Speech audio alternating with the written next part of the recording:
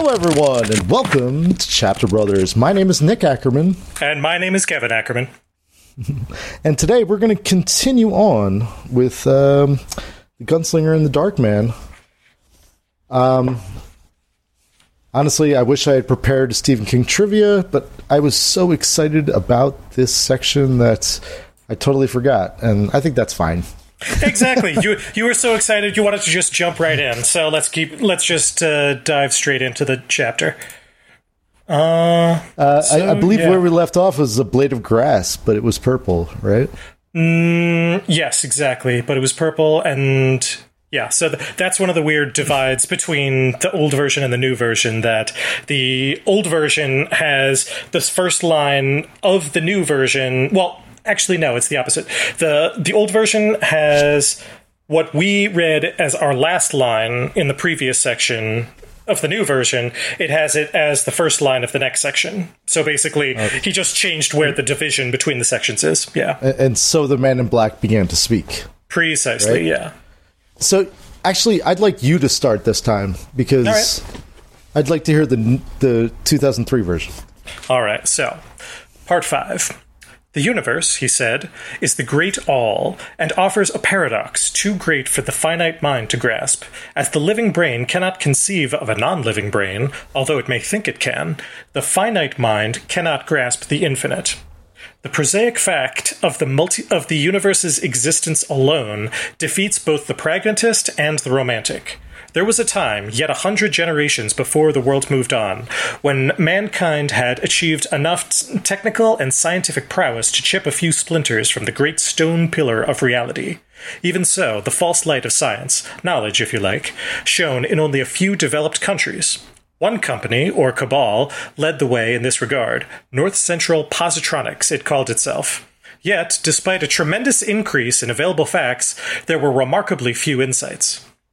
So, definitely the Man in Black is kind of pontificating a little bit. He's, pontificating, but also he's giving a lot of, little bit of backstory for kind of what happened before the world moved on. I have a lot of words to say. Go for it. And thoughts. Oh my gosh. It's a hefty 2 paragraphs. Okay. The first thing that I'm going to think about that I think is the theme through this entire section is going to be infinite. Exactly. Right? And the difference between finite and infinite. That's the first thing. Also, Kevin, how do you define prosaic? Because I had to look that up. And it was like, oh, of course that's what it means. I would say prosaic is sort of down to earth and like I'm imagining like a clump of dirt is prosaic, or like a grassy hill or something like that. What is your definition? Mundane, is that a good? Yeah. So, but it comes from prose. So like the difference between prose and poetry really is the question we have here, right? True, and because this prose is just talking. Yeah. Is it? Like that's? I've always been confused by that distinction. Why is poetry like fancy and prose is like, oh, this is I don't know. To me, they both, there's a big gray area between prose and poetry. What do you think? I feel like what I would define as the dividing line between prose and poetry is that prose is basically, it's just now you got me thinking, because definitely a lot of great authors definitely consider their words very carefully, and that was going to be the first thing that I said, where it has to have some sort of a meter or a rhyme scheme to be poetry, but not always. All sorts of free verse doesn't necessarily. But I wonder if prose is more about maybe it's just about length, maybe? That prose is usually in terms of like paragraph structure and multiple pages, whereas poetry I don't know, Samuel Taylor Coleridge would disagree. Very true. The Rime of the Ancient Mariner is long as hell, and that's a poem. True, but I feel like it's still oriented around lines and stanzas, whereas I feel like prose is more oriented around sentences and paragraphs. So it becomes much more about You know, like, I feel like with poetry, the exact, like, word placement and what line each word is on matters much more than prose. Whereas I feel like prose, like, the size of the book, if you changed it, the words would all be moved around much more. Whereas with poetry, I feel like it would all of the lines would still be the same length. So my question then is, would you consider Stephen King, he's prose, right? He has done a few short poems in a few of the collections. So it's just the length and the way it's constructed. Personally, that's what I would say. Because you wouldn't call E.E. Cummings prose. That's obviously a poem. Precisely, yeah, exactly. Because I feel like a poetry is much more short form generally. I mean, Rime of the Ancient Mariner notwithstanding. But there is, there are definitely epic poems. Like, I feel like Homer was originally had all of his works were epic poetry. Poem. And that's actually more prose, really, than poetry. Homer. In a lot of ways, yeah, I would say so. But, I mean, we're not listening to it in the original ancient Greek either, so... Yeah. Anyway, we got on a tangent right away, but prosaic in the way he's using it is, in this sense, is a mundane fact. Exactly. Of the universe's existence single-handedly defeats the pragmatist and the cynic. That's what it said in the original. Kevin, talk about the changes that happened. All right. So first off, right at the beginning, he adds in, originally it just said, the universe, he said, offers a paradox too great to yada yada. And the new version, it's, the universe is the great all. And I feel like this I kind of like because thus far, Roland has just said earlier, when the Man in Black mentioned something about the universe, Roland's like, I have no idea what that is. Oh no! Actually, that's a change from the new version because in the original it's universe. Period. He said blankly, and then in the new version it's universe ? The Gunslinger said blankly. It was a word with which he was unfamiliar. There's a lot more confusion in the original and a little more knowing in the new one. That's what I noticed. Also, there's a lot more. I was going to say the exact opposite.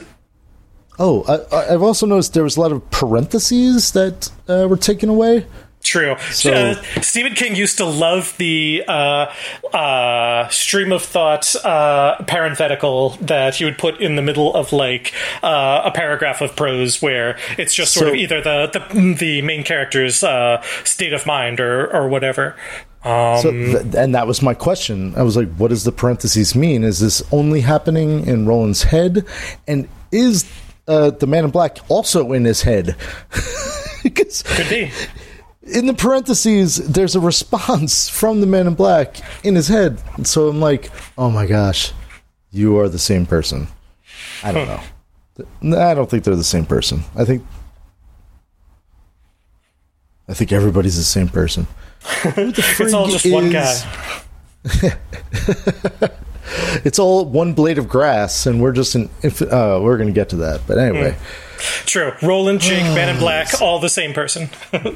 Well, Jake is the child. I think Jake is the child of Jake Roland the inner and Susan. child? Or is Jake the inner child? Or the actual child of him and Susan? Or the potential of him and Susan having a child is Jake. I don't know. In sort of like a multiversey kind of way? That's what I'm thinking, you know? That's weird. I like that thought, and I'm gonna. We definitely have to save this on a Nick's Predicts segment of the show. Nick's Predicts. Wow, that's the first time you said that. I like that. Indeed. Nick's Predicts. Yeah, we should. That's how we should end it. Like, yes. Kinda, right. We should go back to episode 1. Ooh, no, I was going to say we go back to episode 1, and I'll just try and, like, clip out all the times that you predicted something, and then we'll, like, keep that in mind for going further into the Dark Tower. There you go. We're making a lot of plans that we may or may not follow through on. Fair warning to you, listener. I think we're going to do our best. That's all we can do.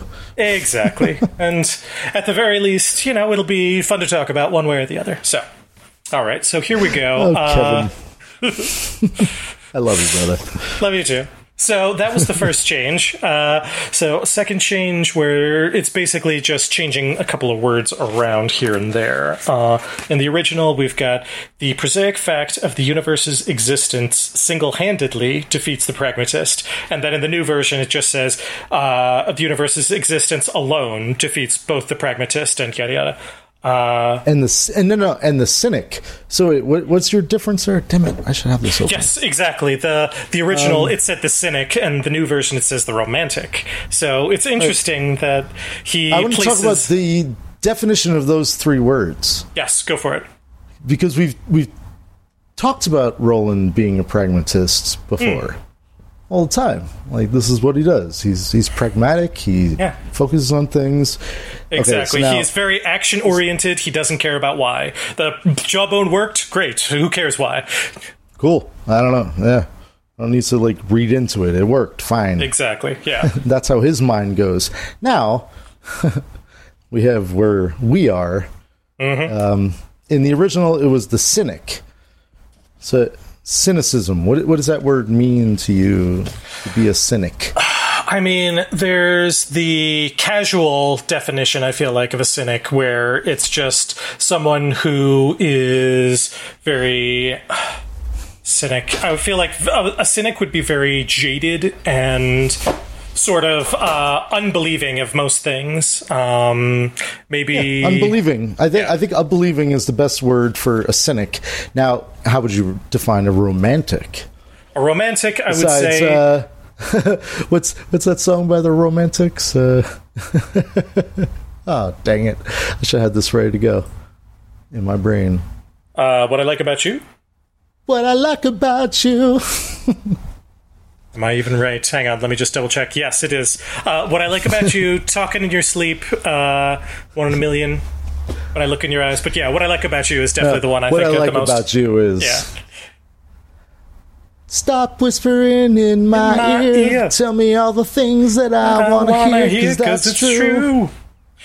That's what I like about you. We're definitely off on the sync. Exactly. Zoom, it's never exactly right. If only. So I would define a romantic probably as someone who's very idealistic and sort of believes in honor and feels that if they're doing the right thing, then the universe will sort of reward them accordingly because they're doing the right thing. It's almost the exact opposite of a cynic. Like, yeah, that's I would say one of the biggest orange change, right? Definitely. That's orange. Yeah. That's happened. Like, that's, oh man. And it's so cynic interesting. And romantic. It's so interesting that he leaves the word pragmatist in there so that both of these diametrically opposed words are as compared to a pragmatist. So it's interesting that pragmatist is almost like the fulcrum of that change. Yeah. You could be a cynic or you could be a romantic. You can look at things as... Well, I think he also says something about optimism and pessimism in here, right? Or not is that yet. Coming up? I think that's coming up, yeah. No worries. But yeah, so... Slow roll. So it's interesting that in the original version, he said the prosaic fact of the universe single-handedly defeats both the pragmatist and the cynic. So saying that whether you're just caring about your day-to-day life and you're not really thinking about outside of it, of course you're not going to worry about the universe because you're focused too much on, the cost of eggs. Whereas the cynic is going to be much more the idea of the universe is going to defeat them because, I feel like a cynic would be less believing of the idea of infinity. They would just be sort of concerned very much with, this is only the things that I can define and nail down and see in front of me. I have a hard time separating cynic from skeptic because I feel like there's a lot of overlap between the two. Okay. Wait, I think... that's another good question. Look up skeptic. Okay. Because I think a cynic is somebody who's looking at something going, I think I'm cynical all the time. I'm like, I don't know about this. But to be skeptical takes it a step further, of not believing it, whether you've been given the the facts. You know what I mean? Let's see. So according to flat earthers, where would flat earthers fall on this scale? Yikes, I don't even know. All right, so according to Oxford Languages, a cynic is a person who believes that people are motivated purely by self-interest rather than acting for honorable or unselfish reasons. Wow. That's different than what we were saying at all. What we thought. Yeah, I think we were saying more as a skeptic. Skeptic is a person inclined to question or doubt accepted opinions. So let's see. And in terms of the ancient philosophy definition of those words, a skeptic would be one who denies the possibility of knowledge or even rational belief in some sphere, whereas a cynic a cynic would be marked by an ostentatious contempt for ease and pleasure. Wow, that's ostentatious pleasure. Okay, so it's like what's it called? Privilege is cynicism. Is like I think so. Yeah. Right. Well, and ostentatious contempt for ease and pleasure. So I feel like by that definition, a cynic would be the kind of person. So the people who hate privilege. Actually, I'm down for that. Yeah, I'm imagining a cynic wearing like sackcloth and ashes and saying that the bourgeoisie are destroying the planet. Yes. So being cynical of people who in power. Being cynical of people in power is what a cynic is, and which is always a good thing. Changed to a romantic, which on the other hand is kind of like being optimistic about the world. Is that what you were saying? That was my point of view, that it was idealistic and sort of believing in honor, and that if you do the right things, then the good will always prevail. Basically, like it's like, because I'm pretty sure the root word for romantic, even before being like amorous or having to do with love, originally was more about a roman was like a story. So basically, one who believes that the way that stories go is how real life should go, kind of. Okay. Huh. Yeah, I like to be a romantic over a cynic because I like to think that things are going to be good overall, rather than thinking like, oh, this all sucks because of this, whatever. Like, I think that's what a cynic is sometimes, and I am both throughout my day. I think I'd like to be more the romantic and less the cynic, True. It's hard to tell because the philosophical version isn't really the same as the modernly used version of each of those words, and I think the meaning is almost switched. So it's totally changed over time. Yeah, exactly. That's how etymology goes in philology, the study of languages.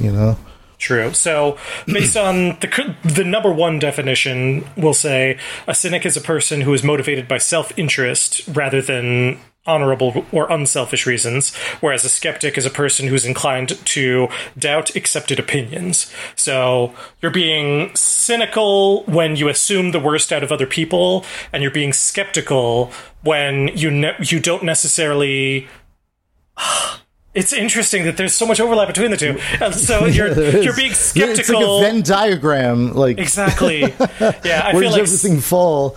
And it could be a three-way Venn diagram with romantic in there as well. Well, I feel like romantic is kind of the opposite of both terms. It's outside. Yeah. It's like, I they're got almost defined both by their relationship to being a romantic, kind of. Because a cynic looks at a romantic with scorn and will assume that they're lying, whereas a skeptic would look at a romantic and try to show that everything that they believe as true isn't necessarily true in the real world. Okay. Maybe that's how I define those two words. Yeah, it's just interesting that he changed those words. Exactly, yeah. And I think he wanted to make it more optimistic. I would say so. Changing it to romantic over cynic. Yeah, I don't know. Because I feel like moving on. True. We could talk about word meaning and connotations all day long, but yes, let's continue. That's why we're here, right? Exactly. This is what we do. because we're about to get to some crazy words. Oh my gosh, yes, this whole section. Now we've got a major yellow change, a major word drop. One company or cabal led the way in this regard, North Central Positronics, it called itself. So, Nick, do you remember North Central Positronics? That was back at the way station, right? Precisely. The atomic, water pump or whatever, it had North Central Positronics on it. It's like, oh, dang it. Wish I remembered. In the Pixar universe, there's a company that is there all the time. Was it, are you talking about By and Large, or are you talking about Pizza Planet? Yes. By and Large. Yeah. By and Large is what... See, if I pose it as a trivia question, it doesn't make it sound like I don't know the answer. I'm like, Kevin, do you know the... Anyway. Yeah, but by and large, that's what it reminded me of. Positronics has been around for however long. Exactly, yeah. Well, Toy Story 3, Buzz Lightyear's batteries say B&L on them. And then WALL-E some point in the far future. Yeah. And then, oh, yeah. Wow. We could talk about the Pixar theory all day, and that's what is going to be the podcast that Sylvan and I are going to do. Sneak preview. It'll be fun. Yeah. Hey, check it out. I don't know what we're going to call it yet. All right. So, yeah, the point being, North Central Positronics... The point being is positronics. There's an electrical thing that has been found? What? Basically saying that... This isn't in the original at all. This is a yellow... Right, there's addition. So basically, the Man in Black is saying that there was a time, yet 100 generations before the world moved on, when mankind had achieved enough technical and scientific prowess to chip a few splinters away from the great stone pillar of reality. And even so, the false light of science shone in only a few developed countries. So basically saying that in the past, long before the world moved on, there were these companies that had made tremendous scientific breakthroughs and whatnot. So... And this one company that it mentioned specifically in the new version, North Central Positronics. And we have evidence just based on the fact that this atomic pump is still operating at some point over 100 generations, even before the world moved on, that these things last forever. Yeah, that's the point, is that us silly humans, this is what I call us all the time in my environmental science class. I call us silly humans made some mistakes. Indeed. And we're trying to fix them now, you know. Silly creatures, to quote Fraggle Rock. To try to control the world around you. And then I wrote in big letters on the board. I was like, we're not even getting into this yet, but I'm in the year talking about environmental science, and I was like, I'm going to come back to this word all the time, and it is, and in big letters, sustainability. Just written across. I was like, we are not being sustainable. So that's what this is all about. Totally. Right? That the humans, the silly humans, exactly, thought they could control things. Precisely, and not to mention the tremendous increase in available facts was only available to certain countries. So basically, yeah. The fact that there's developed and developing countries, and I remember teaching that for over the years, and I'm like, this is stupid. Yeah. Why do only certain people have the technology to survive, and other humans on the planet are struggling to survive? It was very depressing class to teach, Kevin. Environmental science, and I felt that from the kids' point of view. So always I would end each class was like, well, here's the thing we're doing to change this. Exactly. Here's what we're trying to do to make it better. You always got to end on a hopeful note. Oh gosh. Anyway, because that's what this is about, right? This whole Precisely. section. Yeah. So go on. Yeah. So in the new, as we go on, it continues in this vein. Gunslinger, our many times grandfathers conquered the disease which rots, which they called cancer, almost conquered aging, walked on the moon. I don't believe that, the gunslinger said flatly. To this, the man in black smiled and answered, "You needn't." Yet it was so. They made or discovered 100 other marvelous baubles, but this wealth of information produced little or no insight. There were no great odes written to the wonders of artificial insemination, having babies from frozen man sperm, or to the cars that ran on the power of the sun. Yet few, if any, seem to have grasped the truest principle of reality. New knowledge leads away always to yet more awesome mysteries. Greater physiological knowledge of the brain makes the knowledge of the soul less possible, yet more probable by the nature of the search. Do you see? Of course you don't. You've reached the limits of your comprehension, of your ability to comprehend. But never mind, that's beside the point. So, he's going into his pontificating phase at this point, where he's kind of saying that, big time. Oh, big time. Oh my gosh, the pontification that's happening. Meanwhile, it makes me love Stephen King. Yeah. Again. True. There's great stuff in this here. whole section of this book is like, wow, your brain is thinking in a different way than most people, and a lot of those things were changes in 2003 also. Totally. Is that right? Yeah. Exactly, yeah. See, originally it said... Marvelous baubles. I'm sorry, I just... My mind just went to that. Baubles is a great word. Baubles always makes you think of like Christmas ornaments. I don't know, right? Yeah, I would agree. But basically, he's kind of saying that they had all of this like wonderful insights into science and everything, but meanwhile, it was all just it's Christmas decorations. It's something just designed to be flashy and pretty, but don't actually matter in the grand scheme of things. But I want to say in the original that's all parenthetical at one point. Exactly. He says, "I don't believe that," the gunslinger said flatly. To which the man in black merely smiled and answered, "You needn't." All in that same parentheses, but with an extra quote inside. So like, the man in black is in Roland's head, is what I'm saying.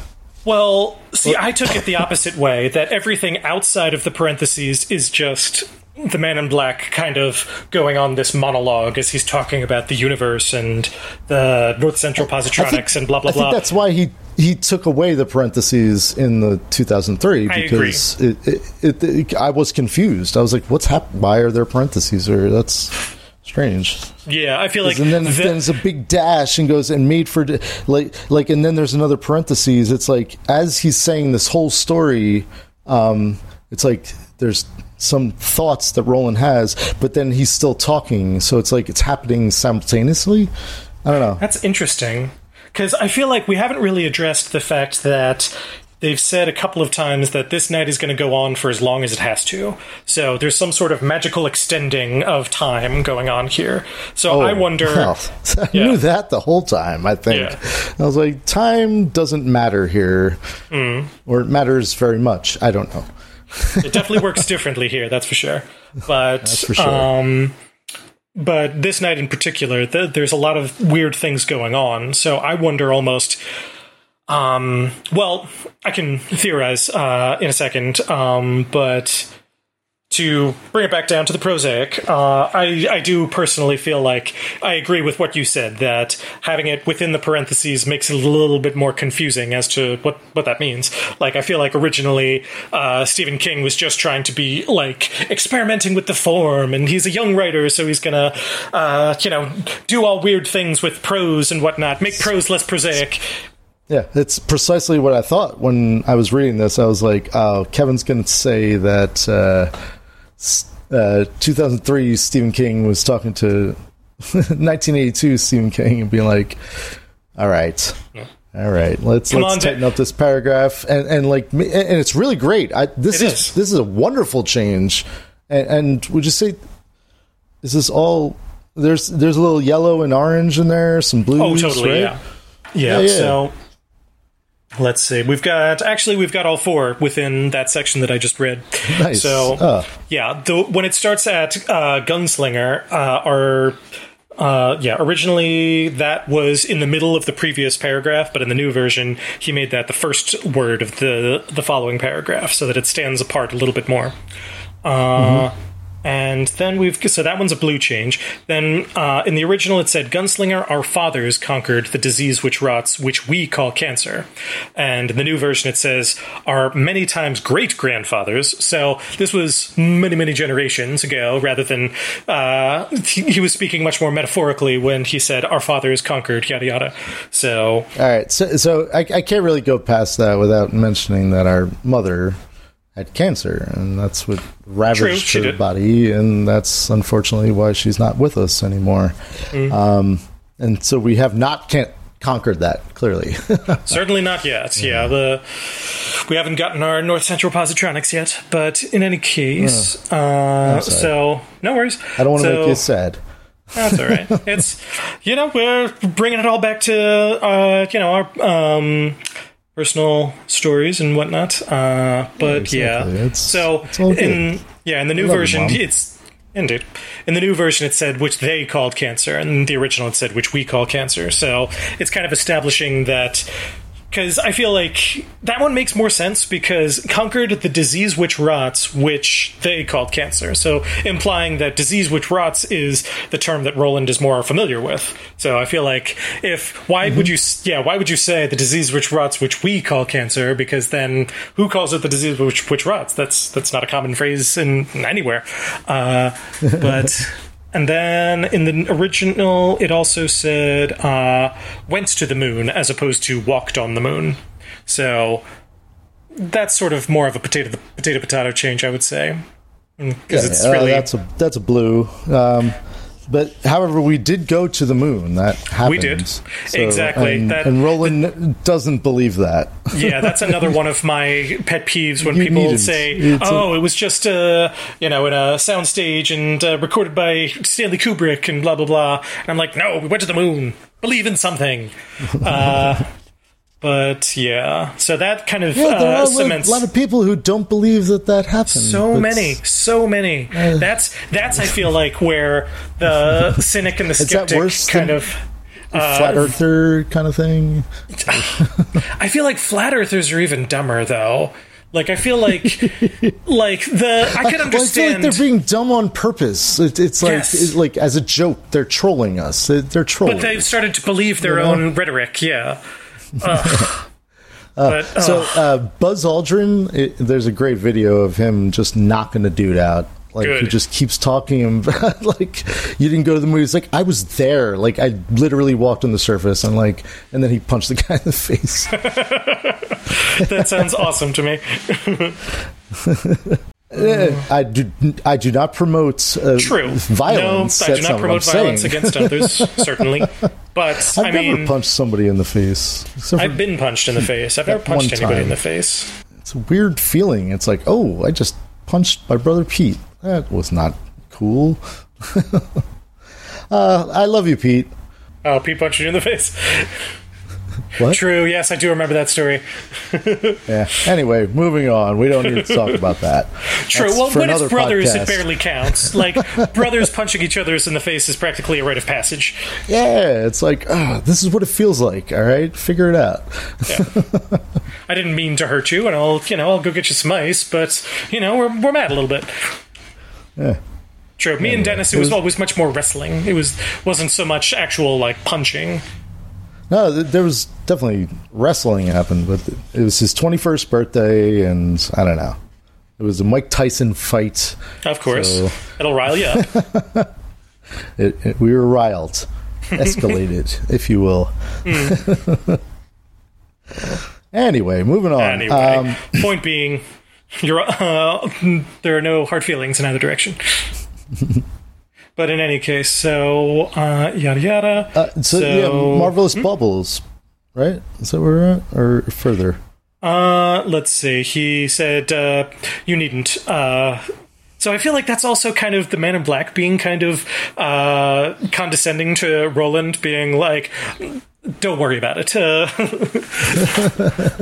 Listen, buddy, you can't handle this yet. You can't handle the idea that people went to the moon.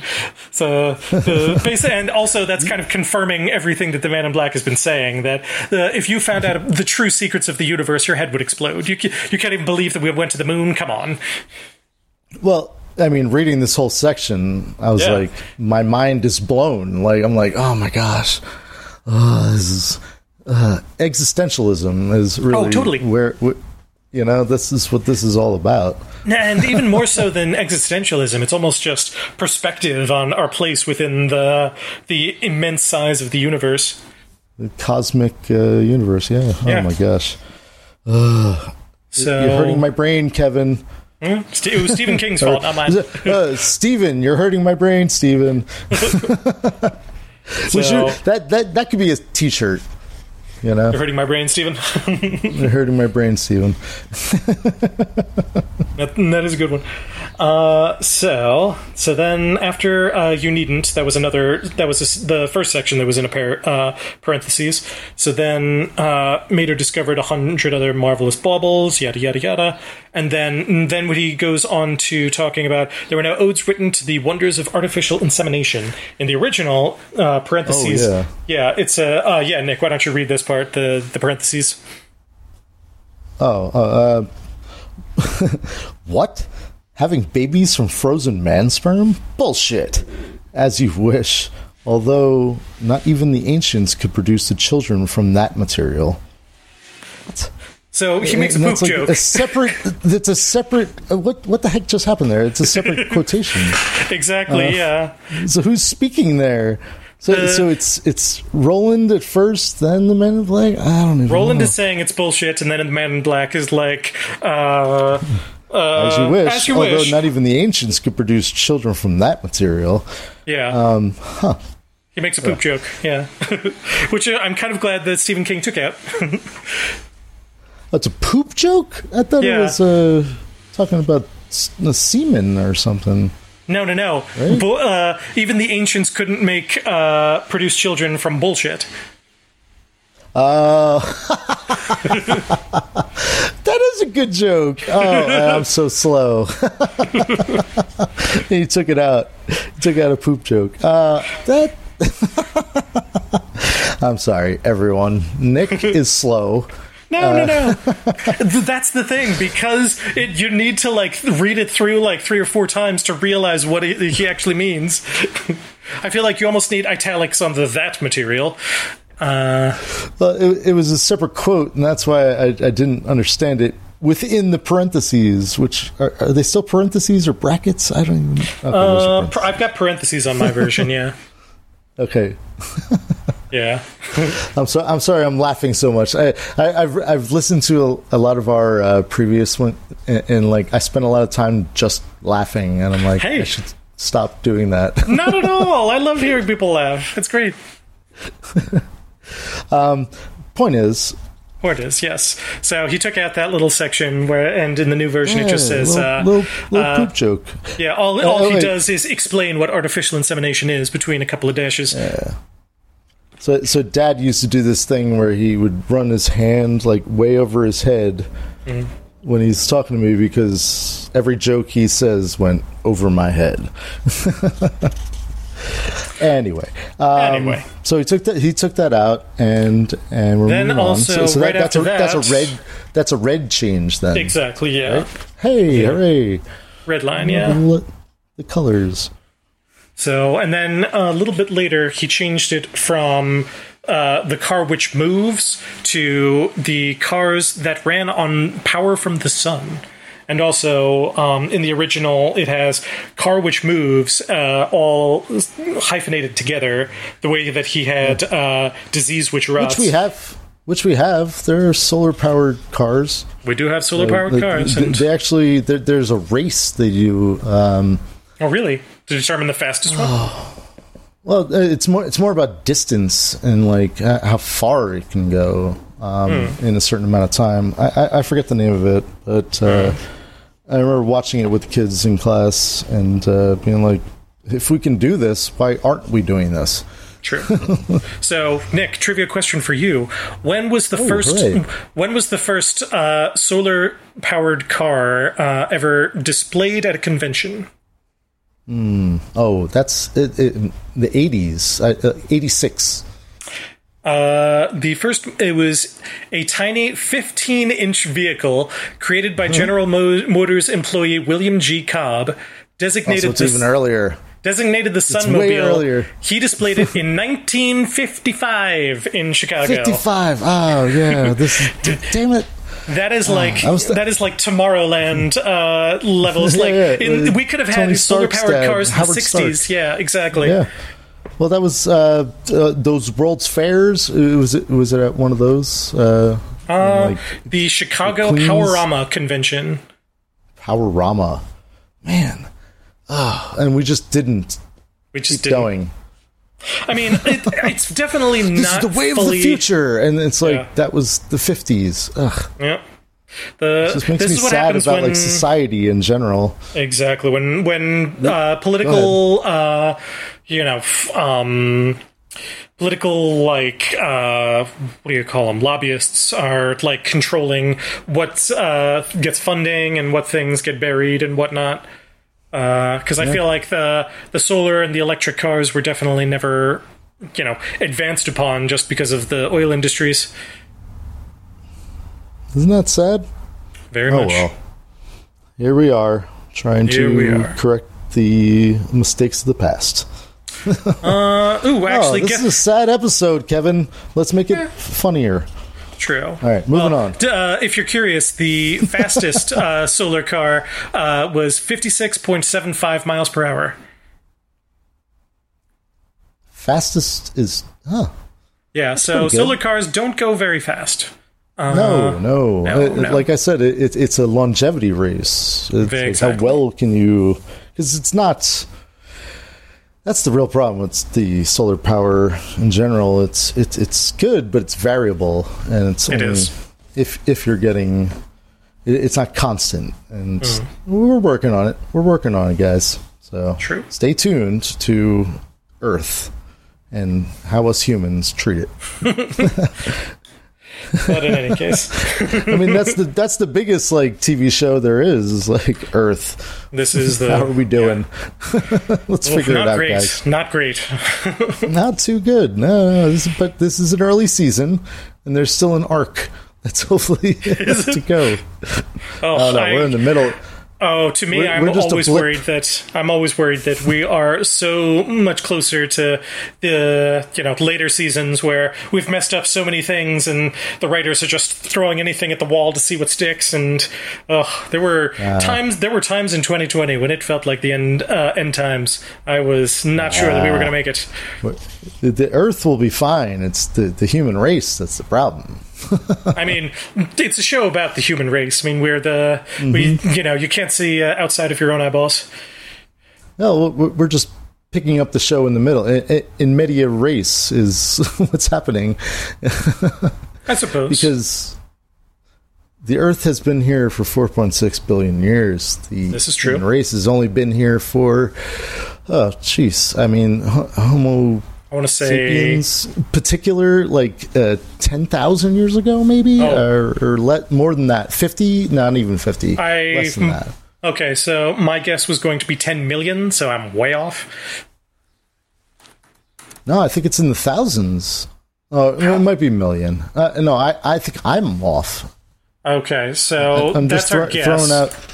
Now we are going to let's look it the up. First, because there's Homo erectus, there's Australopithecus, there's a bunch of different levels of primate evolution that brought us to what we are today, Homo sapiens, right? Correct. Homo erectus, that's always the fun one to say in class, and the kids are like, of course. There's always going to be people going to be giggling.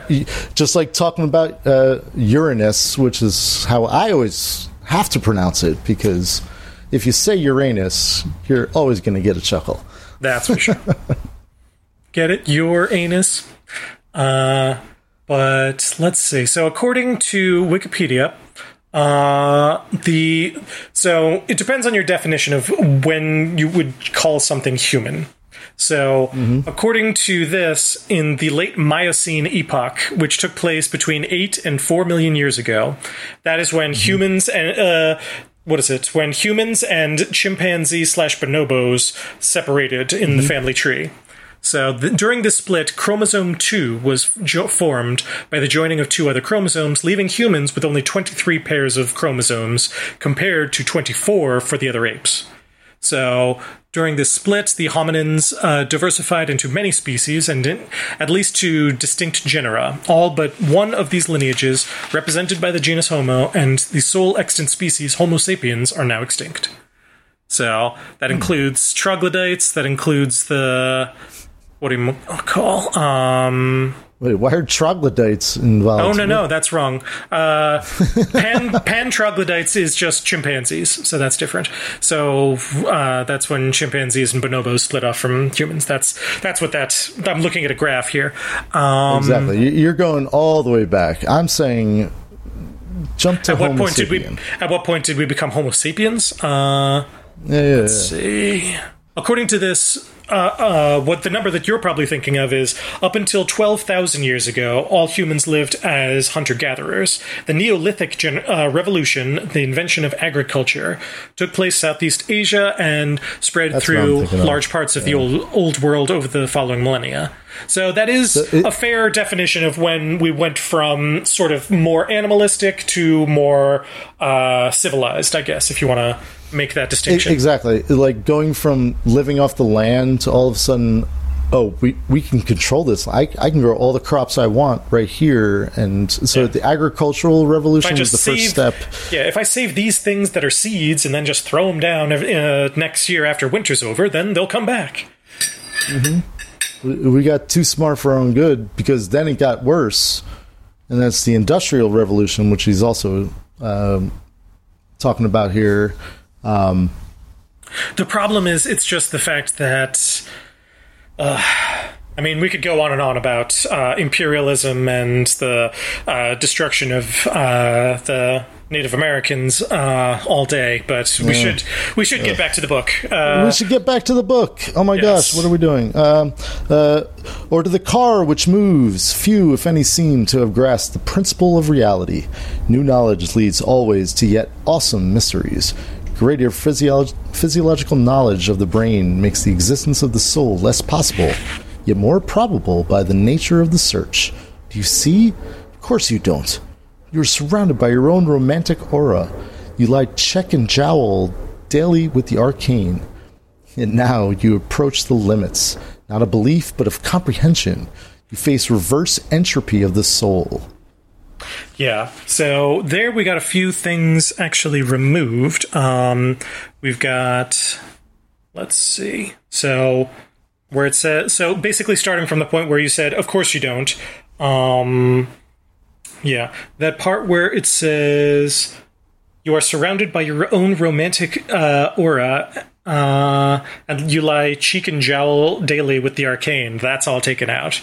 So, which I feel like I kind of like that sentence.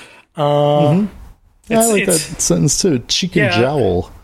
You lie cheek and jowl daily with the arcane, because I feel like that kind of establishes more the tone of Roland. He may look like a cowboy, but he's really in a fantasy story. So, because yeah. So, and then it says, "Stranger in a strange land." Mm-hmm. You know. Wait, some other good words in there. Arcane. Lovely. What is it? Just means magical, I think. Oh, wow! At least that's my.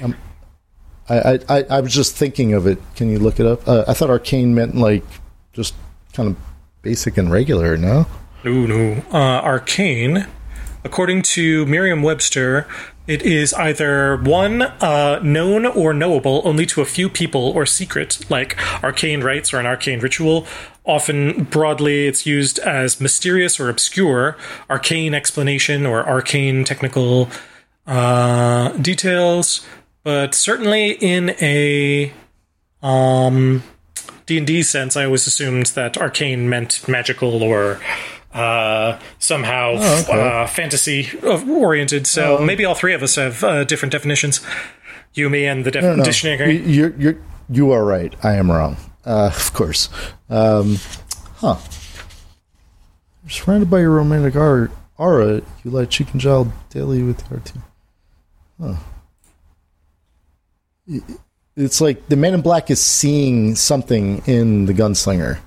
It's like you're more powerful than you realize, kind of, right?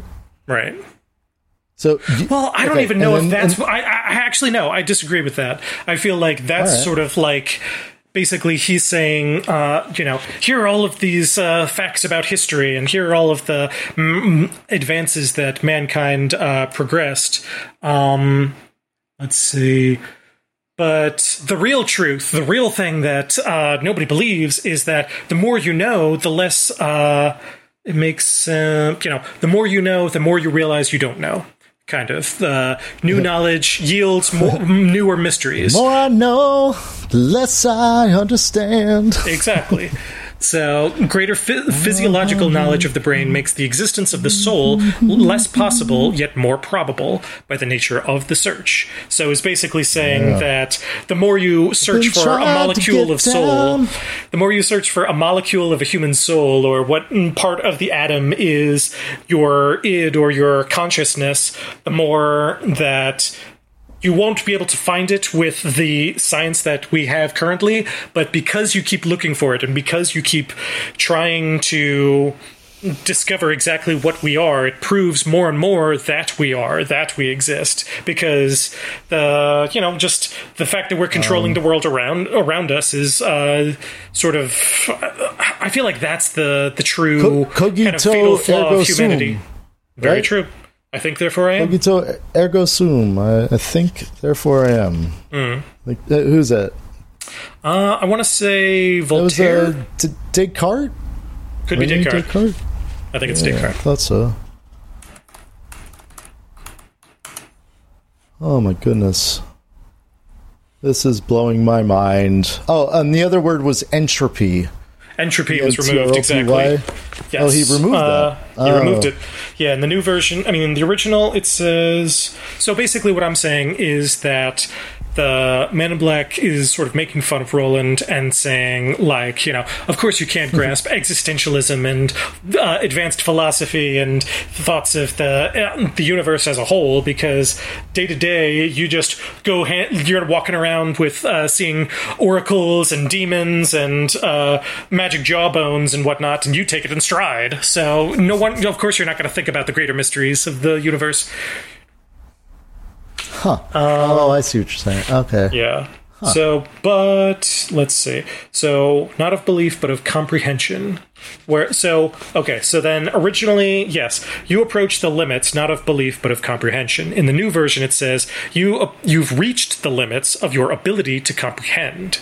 So I feel like those are two different things. Like in the original, you approach the limits of not of belief, but of comprehension.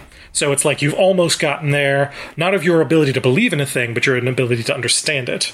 So understand it, yeah. Whereas in the new version it says no comprendo. Exactly. Whereas in the new version it just says you've reached the limits of your ability to comprehend. So it's basically kind of saying the same thing, just in more straightforward words, and not because I feel like maybe the belief aspect kind of is more about what Roland's life experience has been thus far, in terms of the commonplace fantastical that he deals with every day with speaking demons and whatnot. So I feel like those kind of things are more about belief than they are about scientific understanding, sort of. And the Man in Black is kind of saying, Roland, you don't have the ability to understand it. Yeah, I am a science teacher, Kevin, and I've worked with a lot of scientists in my day, and our whole goal as people of science is to try to understand, but I think the more people of science that I've met, the more that are into like D&D and fantasy and stuff like that, because there's like, all we understand is that we don't understand. Exactly. And we're trying our best with the tools we have to try to understand things, but at the same time, why can't there be other universes? Why can't there be, like smaller? And we're going to get to that anyway. But very true. Microcosms and macrocosms. Mm-hmm. But yeah. All right, do you want to keep going? Or sure, yeah. Entropy. I want to talk about entropy real quick. Entropy. Reverse entropy. You face reverse entropy of the soul, and that whole sentence was taken out. So that's a whole physics term that just means like the randomness of the system, that things will go towards randomness, but then eventually, as randomness happens, it will also eventually come back to order, and that's what reverse entropy is. That things are coming back to order. If 10,000 monkeys are typing on a typewriter, they'll eventually get Hamlet. Like, that's entropy. Like, it's just like randomness will eventually come to order, and that's exactly. Basically, I'm upset that he took that out. Well, I feel like it almost doesn't make sense, kind of, because like, what does reverse entropy of the soul even mean? Like, is that it means that you don't understand things, and then eventually, you're the less you understand things, you will understand them. Like, it'll. It's almost sort of like the more things you let go. The more things you let go, and the fact that you don't have control of a thing, is when you will eventually figure out that control of everything by realizing that you have control over nothing at all. I don't know. True. No, I like that. I like that. That was good. Yeah. I'm into that. Okay. I understand what you mean. Yeah. All right. Fair enough. But, like, the way you were describing it before made me think that it was just sort of the, if there are infinite amount of probabilities, then there must be one option in which everything is exactly perfect, I guess. So. Yeah. Fair enough. I mean, so from the Big Bang, everything just went off into, and also Big Bang, as far as we know, happened 16 billion years ago or something. I thought it was 14. Something like that. We don't know. We don't know. And then what happened before that is what always makes my mind get blown. But anyway, everything got shot off into the existence, and maybe what we know of the Big Bang is a person walking on a piece of sand. So we'll get to that. Indeed, Kevin, start reading. So let's move on. So yes, but but never mind. That's beside the point. So that part was added in instead of the reverse entropy of the soul. Oh no. So then he also changes Yeah, so in the original it said, but to the more prosaic, he took that out and said, but that's beside the point. What is the point then? Roland answers. Oh, yeah. Wait, I was excited to get to this point. Exactly. It is a Monty Python. Get on with it. What is the point? Yes, and this is probably what all of our listeners are thinking right now. What is the point then? To make a long story short, too late. So the next up. The greatest mystery the universe offers is not life, but size. Size encompasses life, and the tower encompasses size. The child, who is most at home with wonder, says, "Daddy, what's above the sky?" And the father says, "The darkness of space." The child, "What is above space?" The father, "The galaxy." The child, "Beyond the galaxy?" The father, "Another galaxy." The child, "Beyond the other galaxies?" The father, "No one knows." You see, size defeats us. For the fish, the lake in which he lives is the universe. What does the fish think when he is jerked up by the mouth through the silver limits of existence and into a new universe where the air drowns him and the light is blue madness, where huge bipeds with no gills stuff it into a suffocating box and cover it with wet weeds to die? So that is a great section that is almost entirely unchanged, and I love it. It really is mostly unchanged, and I love it so much. Yeah. The only difference that I saw in those two paragraphs is the fact that when he says the greatest mystery is not life but size, originally the S was capitalized, but in the new version the S is lowercase. So it feels in the original he almost had size capitalized every time, as though that's the true universe. The true mystery of the universe is just how big or small things are. Yeah. Yeah, it is capitalized. It's size. Size is everything. Oh yeah. Yeah. But then in the new version, Kevin, do you remember thinking this as a child? Thinking why? Why? Exactly. Well, then why escalating this? Why whys? that? Yeah. That is always a phase that kids go through of like, well, why does this and why does that? Because I have to get money. Why do you have to get money? Because I have to pay for things. Why do you have to pay for things? Because other people deserve to get something for what they did. Well, why do they deserve that? What does that mean? And then just the escalating things. Yeah. And then as the adult, you're like, you know what? You're right, kid. Exactly. That's what I feel as a teacher so many times. They're like, why do we have to do this? It's like, you know what? You're right. Like, do you want to just chill for this period? Like, we could do that if you want. Like, I just want to keep you guys cool. And so my thing is I teach science, so like science is so much fun, and like exactly to me it's just like, well, why do you have to do this? Because it's cool. This is just like an interesting thing to learn, you know, like we're gonna make a density column and like drop stuff in and see what their density is. Like, yeah, that sounds fun to me. Exactly. It's not about why we're never going to use this in real life. It's more about, no, but isn't it cool to know these things about the world around us? Like, it's not about, are you going to use this skill to make money or to whatever, or in some sort of a career sense, but it's more about just, expand your mind to know what density is or how it functions and stuff like that. Yeah. But anyway, the real point is that size is the big thing, and that apparently, according to the Man in Black, unfathomable, I think, is the word I'm going to use. True, macrocosm and microcosm, yeah.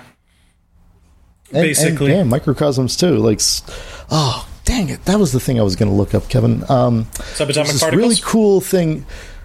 Well, that too, because we're going to get tachyons in a minute, but. There's this really cool thing. Look it up right now, if you get a second. It's called the scale of the universe.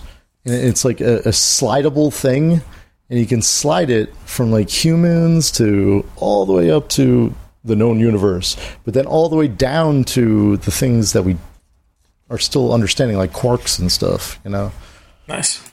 Yeah, I'm looking at it right now. Starts off with basketball, ruler, teapot, hailstone, and you zoom out, you've got human, dodo bird, beach ball, and we've got dinosaur, oak tree, blue whale, the average house.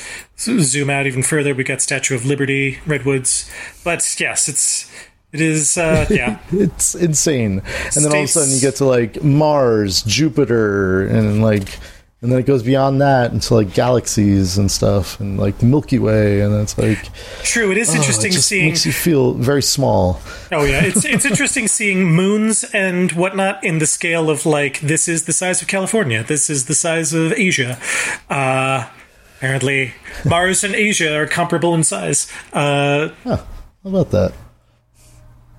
Let's see. Then we get to stars and whatnot. Further out. Total human height. What the hell does that mean? Is that if you put all the humans on top of each other on Earth? Oh, gotcha. Which that would be a very unsustainable tower. Yes, certainly. Which we're going to get to, a tower. So what are you up to now? Now I'm up to nebulae. I'm going pretty slowly so I can kind of see everything in the scale. But now I'm at Hourglass Nebula, and then let's see, the Oort cloud is about the size of the Boomerang Nebula. Let's see, Eskimo Nebula. Oh, I do love that one. I used to have that as the background on my Zune.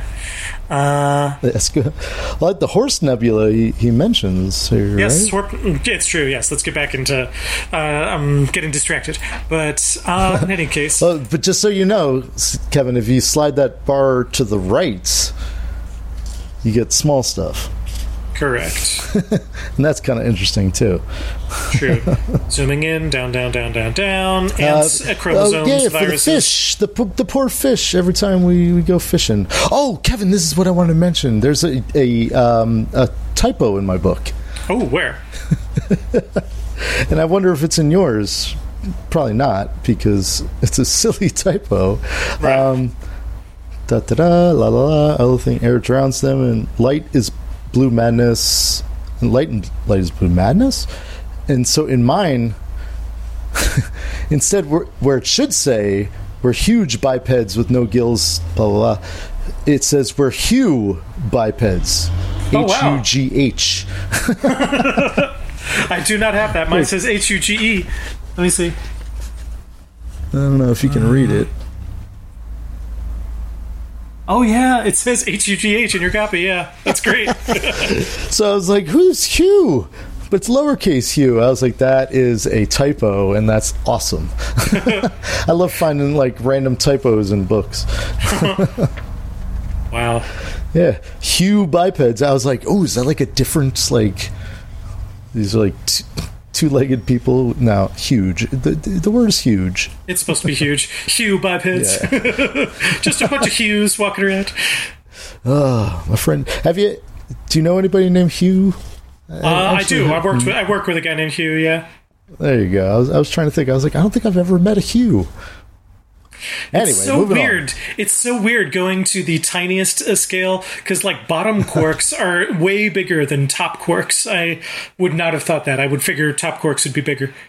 It gets down to like there's like a planar level or something, or quantum foam. I forget. Yeah, down to quantum foam that we know of. Planck length, we know of. The string, Planck length string. Yeah, exactly.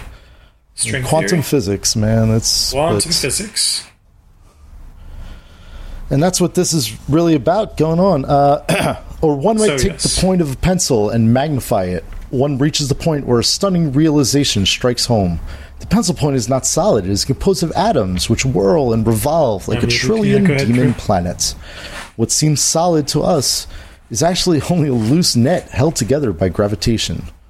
Shrunk to the correct size, the distances between these atoms might become leagues, gulfs, eons. The atoms themselves are composed of nuclei and revolving protons and electrons. One might step down further to subatomic particles. And then to what? Tachyons? Nothing? Of course not. Everything in the universe denies nothing. To suggest conclusions to things is one impossibility. Ugh, my brain hurts. I know. Now, you're right. Now we're into the microcosm part of it, because this is the part that absolutely grabbed my imagination when the first time that I read it. Galaxies and supernova and macrocosm stuff. I'm like, yeah, sure, that's out there, whatever. But microcosm, the idea that as you get smaller and smaller and smaller into like the atoms of your finger, the distances between the atoms that make you up are immense, so that there is so much like dead space between yourself. I think I talked about this in the last episode, that the distance between home plate and the first electron for hydrogen would be like out of the baseball stadium. Like it would just be, and that's just to the first electron, and then the orbitals beyond that are even bigger. Everything is too small and too big at the same time. So I just found this thing, the Hercules Corona Borealis Great Wall, 90 yottameters. The Hercules Corona Borealis Great Wall is the largest known structure in the universe, made up of galaxies, and is called a galactic filament. We are not it. We are not in it. In fact, it lies about 10 billion light years away from us. So... Okay. Yeah, so... Basically, like, because it's this in, like, the largest known structure in the universe, it is called a galactic filament, and we are not in it. It lies 10 billion light years away from us. So it's just, like, I guess it's like some sort of a curtain of galaxies that is, like, one singular structure that we've seen that is all connected together. How do we know about this? From Hubble or James Webb? I assume one of the two. Gotta be. Huh. Well, that's the other thing, is that we only know what we've been able to find out. Exactly, yeah. When I'm going to the far upper limits of this map of the scale of the universe thing, and it's just got static on the outside of the known universe. Because we don't know. But yes, so I was going to say, after I read this the first time in, I think I want to say 7th grade, because this is when my behavior started to shift, I started, like, staring at, like, the edges of, like, pencils, or the edges of, like, my fingernails, or looking at, like, in extreme close-up on my glasses. And because I am extremely nearsighted, so... in some ways, distance is very blurry to me, but in other ways, as I look at something extremely close up, it's almost like I've got like magnifying glass vision. So I can be like looking at something really, really close up, and like I'm just like imagining like lower and lower into the thing, and imagining myself as like a tiny, like the size of like a microscopic flea or something as I'm walking along my glasses. I do the same thing, Kevin. I don't wear glasses, but I do literally the exact same thing. I look at things, and then I try to look, and then I look closer. That's why I liked landscaping the past couple of years, like working in the dirt and stuff, and like just trying to get down and be like, oh, what's happening here, and then what's happening here. I was talking about soil the other day with my students, and 1 tablespoon of soil has more microorganisms than there are humans on the planet. Wow. And and it's amazing, like, and that's why it's so important to like keep the soil fresh and living. And we were talking about the Dust Bowl and stuff too. I was like, oh, well, that sucked, and like we're trying to be better now. We gotta plant our crops more carefully. Anyway, you've given me this toy to look at, so I have to close it down before I get distracted again. It is a fun little. Just I use it in class all the time. Yeah, the scale of the universe. It's fun. But in any case, so one of my 7th grade teacher actually pointed me out one time staring intently at my pens. But this is what I wanted to say about the scale of the universe, is what we're about to get to right now, is when you move it all the way to the left, what does it say? Move it all the way to the left, you've got Planck lengths and... no, that's the right. I'm talking about all the way to the left, the big boys. I think what it says is end of the known universe or something. Yes, it does. Something silly like that. And that's where it gets to. On the next line, it says, if you fell outward to the limit of the universe, would you find a board fence and signs reading dead end? No. You might find something hard and rounded, as the chick might see the egg from the inside. And if you just peck through that shell, what great and torrential light might shine through your hole at the end of space? Might you look through and discover our entire universe is but part of one atom on a blade of grass? Might you be forced to think that by burning a twig you incinerate an eternity of eternities? That existence rises not to one infinite, but to an infinity of them. To an infinity of them. Oh my gosh. Kevin, it hurts me. But yeah, and then in the next section, we probably shouldn't read every single paragraph. True. I mean, that's the problem with this section, is that there is so much like wisdom, and basically he's trying to blow his mind. My point is, the Man in Black is doing his best in talking about all of these different things to kind of either kind of shake Roland off the case, like saying that, if you can't handle all this, you're never going to be able to complete your quest to the tower. Or B, he's trying to prepare him for like the things that he's going to have to encounter on his way. That's my question. Is he trying to like recruit him, or trying to shake him off the trail? Like what I'm. It's all a certain point of view, my friend. Certain point of view. Is the Man in Black actually going to be his mentor, perhaps, in this whole, or is he the nemesis? Because I always thought it was the nemesis, but maybe he's the mentor. I don't know. We'll see. Maybe sometimes we need foils to make us better. It's true. But they could be one and the same. But it all depends on your point of view. But yeah, so. Yeah, definitely all of that. So let's go back to a couple of changes in here. Let's see. First, going back to the pencil tip. Originally, it was if you would take the point of a pencil and magnify it. And the new version, it said if you were to one might take the tip of a pencil and magnify it. So, kind of saying the same thing two different ways. And then pencils used to be made of lead. That was messed up. True. Now they're graphite, so that's better. True. Does he say lead? No. I'm just talking about pencils in general. Gotcha. Okay. I was like, because maybe in Roland's world they did use actual lead in pencils. Who knows? But no, not that I see. But then I'm wondering what year they changed from lead to graphite.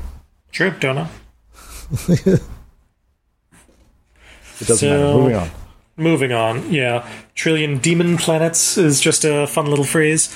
Then we've got, what is it? Held together by gravity, held together by, actually a loose net held together by gravitation. In the original it says. The new version said gravity. Then in the original it says shrunk to the correct size. In the new version it says viewed at their actual size. Just kind of rewording, same thing. To suggest conclusions to things is one impossibility, and the new version it says to suggest an ending is the one absurdity. So, yeah, kind of different ways of saying the same thing, but. Then, added in, if you were to peck through the shell or find a door, what great and torrential light might shine through your opening at the end of space. Whereas the original just said, if you were to peck through the shell, what great and torrential light might shine through your hole at the end of space. So definitely prefer the use of opening, just hole's got a connotation, I don't know. And then... So, what that made me think of, Kevin... Yeah? Right away is the Truman Show. Yes, I can see that. Watching that. Yeah, where he comes to the outside wall. Yeah, it's like, what's next? I've lived in this bubble my whole life, and where the world revolved around me. There's a great big world out there. Exactly. I feel like that movie has so many philosophical implications that there's the assumption within everybody's individual self that the world in some senses revolves around you because you're the only one experiencing your point of view of the world. So there's so many thoughts about that of maybe I'll find someday that the world that I thought revolved around me, I'll come to the outer edges of things of, some... Also, I feel like there's definitely different types of paranoia that are very much so that everybody's talking about. That's another way to look at it. Yeah, it's either this exploration of or it's oh my gosh, I want to stay in my bubble and I'm nervous about the world out there. I was the only one of us to move away from New Jersey, and I was Lauren lives in Philadelphia. That's true, but. I went far. True. Doesn't matter. Life is the same out here as it is there. It's true. Part. Just all over the world, as hot or as cold. I live in the Goldilocks zone. Meanwhile, I feel like the rain would get to me. It's not that bad. Yeah, true. I'm going to go out and weed my garden after this because I can't wait to plant. True. I've never been a gardening person. Paul will talk a lot about, buying plants and getting annoyed if it's snowing too late in the season or something, or if it gets warm too early and then there's going to be a snowfall later, it's going to kill them all and stuff. And I'm like, yeah, I'm not a gardener. It's never been my thing. I guess to me, I guess that's why I'm a teacher too. It's I like to watch things grow, whether they be plants or my students. I like to see growth. Nice. Anyway, where are we at? Yeah, so moving on. Why don't you read? Sure. So basically, I just want to point out if you were to peck through the shell or find a door, what great and torrential light might shine through. So the addition of the word door might be something to put in the back of your mind. The Truman Show? Yeah, that's probably what I was thinking. The door. When I read the new one, yeah. Yeah. So next up it says, perhaps you saw what place our universe plays in the scheme of things, as no more than an atom in a blade of grass. Could it be that everything that we perceive, from the microscopic virus to the distant Horsehead Nebula, is contained in one blade of grass that may have existed for only a single season in an alien time flow? What if that blade should be cut off by a scythe? When it begins to die, would the rot seep into our own universe and our own lives, turning everything yellow and brown and desiccated? Perhaps it's already begun to happen. We say that the world has moved on. Perhaps what we really mean... No. Maybe what we really mean is that it has begun to dry up. Think about such a concept of things makes us, Gunslinger. If a god watches over it all, does he actually mete out justice for a race of gnats among an infinitude of races of gnats? Does his eye see the sparrow fall when the sparrow is less than a speck of hydrogen floating disconnected at the depth of space? And if he does see, what must the nature of such a god be? How does he live? Is it possible to live beyond infinity? Or, no, how is it possible? How is it possible to live in beyond infinity? So that also another mind-blowing set of concepts. It's almost like anger at the person that's beyond the infinite. It's like, how can you live with yourself if you allow this to happen? Oh my gosh. And I want to just double check here, but yes, those two entire paragraphs. Wait, no. So the whole thing from almost exactly the same. The only changes in that whole section are originally it was as an atom in a blade of grass, so the new version it says as no more than an atom in a blade of grass. Potato, who cares? Okay, second one, Kevin. Yes, real quick before you get on to the next one from Blade of Grass, I would like you to look up Blade of Grass under a microscope. Sure. Because it's pretty amazing, because it looks like a bunch of smiley faces. I have seen that. That is cute. I was like, oh, that's great. So indeed. If that's what we're talking about, then cool. We're living in the smiley face nebula. The smiley face universe, Horsehead Nebula. Horsehead Nebula. That's what he's talking about. That's probably what Mr. King was talking about, is that if you look at a blade of grass under a microscope, it looks like the Horsehead Nebula. Horsehead Nebula, let's see. There are similarities to be seen, I guess. Or perhaps I'm reading too far into it, as we always do. No, I could see it. Because I feel like the way that you would... because there are little divots in the, the shinier parts of it that I'm seeing. It could be described as smiley faces. But just basically like, from the two ideas of scale, imagine the one is the scale of the other. So it is fascinating. Exactly. I have a feeling that Stephen King, with his friends at the University of Maine, just looked at something under a microscope and was like, that looks just like this. And then it made him think of this whole section to write about. Like under the microscopic scale, it actually looks the same as the macroscopic scale of the nebula. Yeah. Anyway, so what was the second change, Kevin? Second change we got is just where was I? There's no more than... you saw it. Yeah. Okay, so he changed from the microscopic virus. Originally it was from the infinitesimal virus, and changed that to the microscopic virus. And then... Oh, all right. Yeah. I like the word infinitesimal. Yeah. So, and then in the original it says, is contained in one blade of grass, ... a blade that may have existed for only a day or two in an alien time flow. And then in the new version, it just says, in one blade of grass that may have existed for only a single season in an alien time flow. So, kind of, he takes out the blade of grass, ... a blade of grass that. So, and instead it's just a blade of grass that. So, he took out a little bit of the melodramatic kind of phrasing of it. Just the exclamation points? Exactly. You're saying?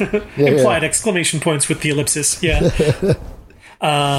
So, and then he changed... Dead End, just going back a second, is Dead End all capitals in your... Dead End is all caps in both versions, yes. Okay, yeah. Just wanted to double check that one. True, that is an interesting point that he kept it all caps, just Dead End, because I feel like Stephen King definitely had a very specific idea of a dead end sign on the edge of the universe.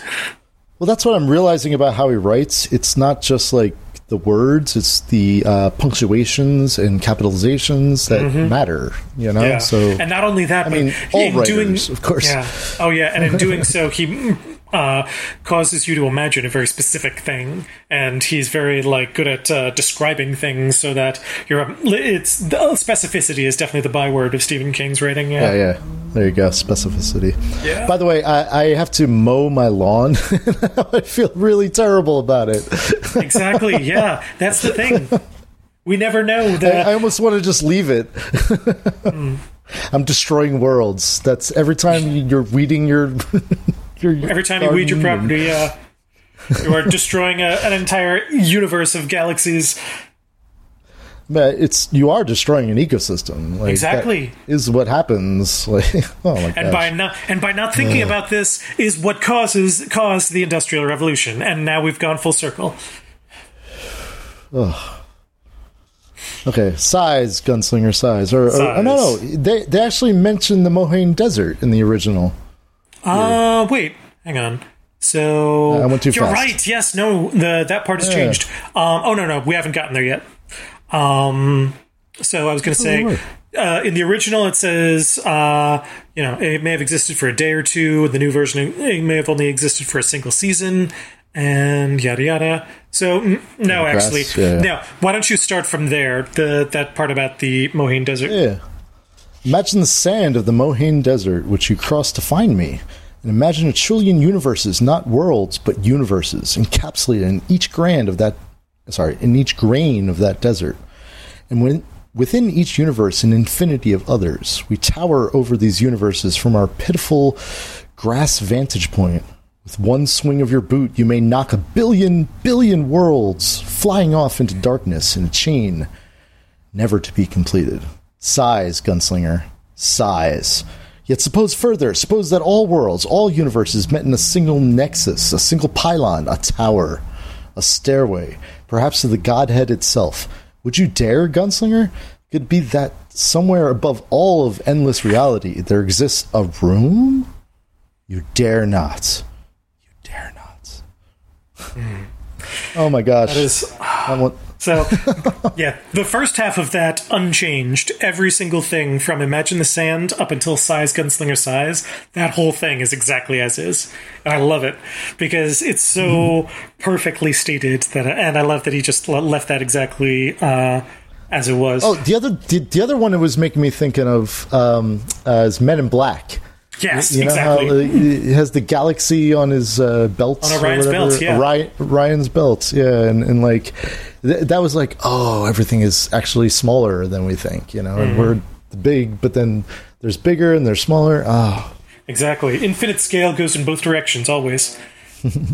So not only may we be tiny, but that implies that something else is even more enormous, and then there's an even more enormous thing on top of that.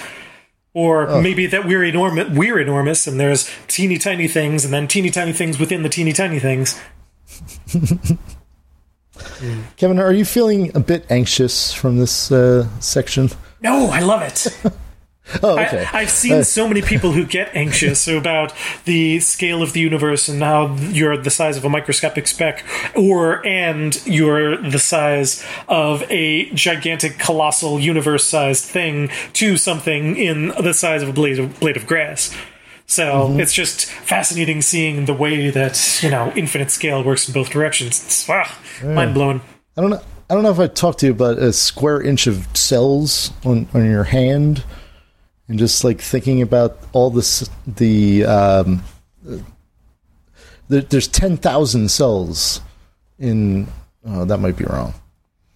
I think that was the number. But anyway, the point is that there's all these little cells working together, all doing cellular respiration, all taking the food that you've taken in and breaking it down and getting rid of waste and stuff, and all in just that one little square inch of cells, and that's happening all over your body everywhere.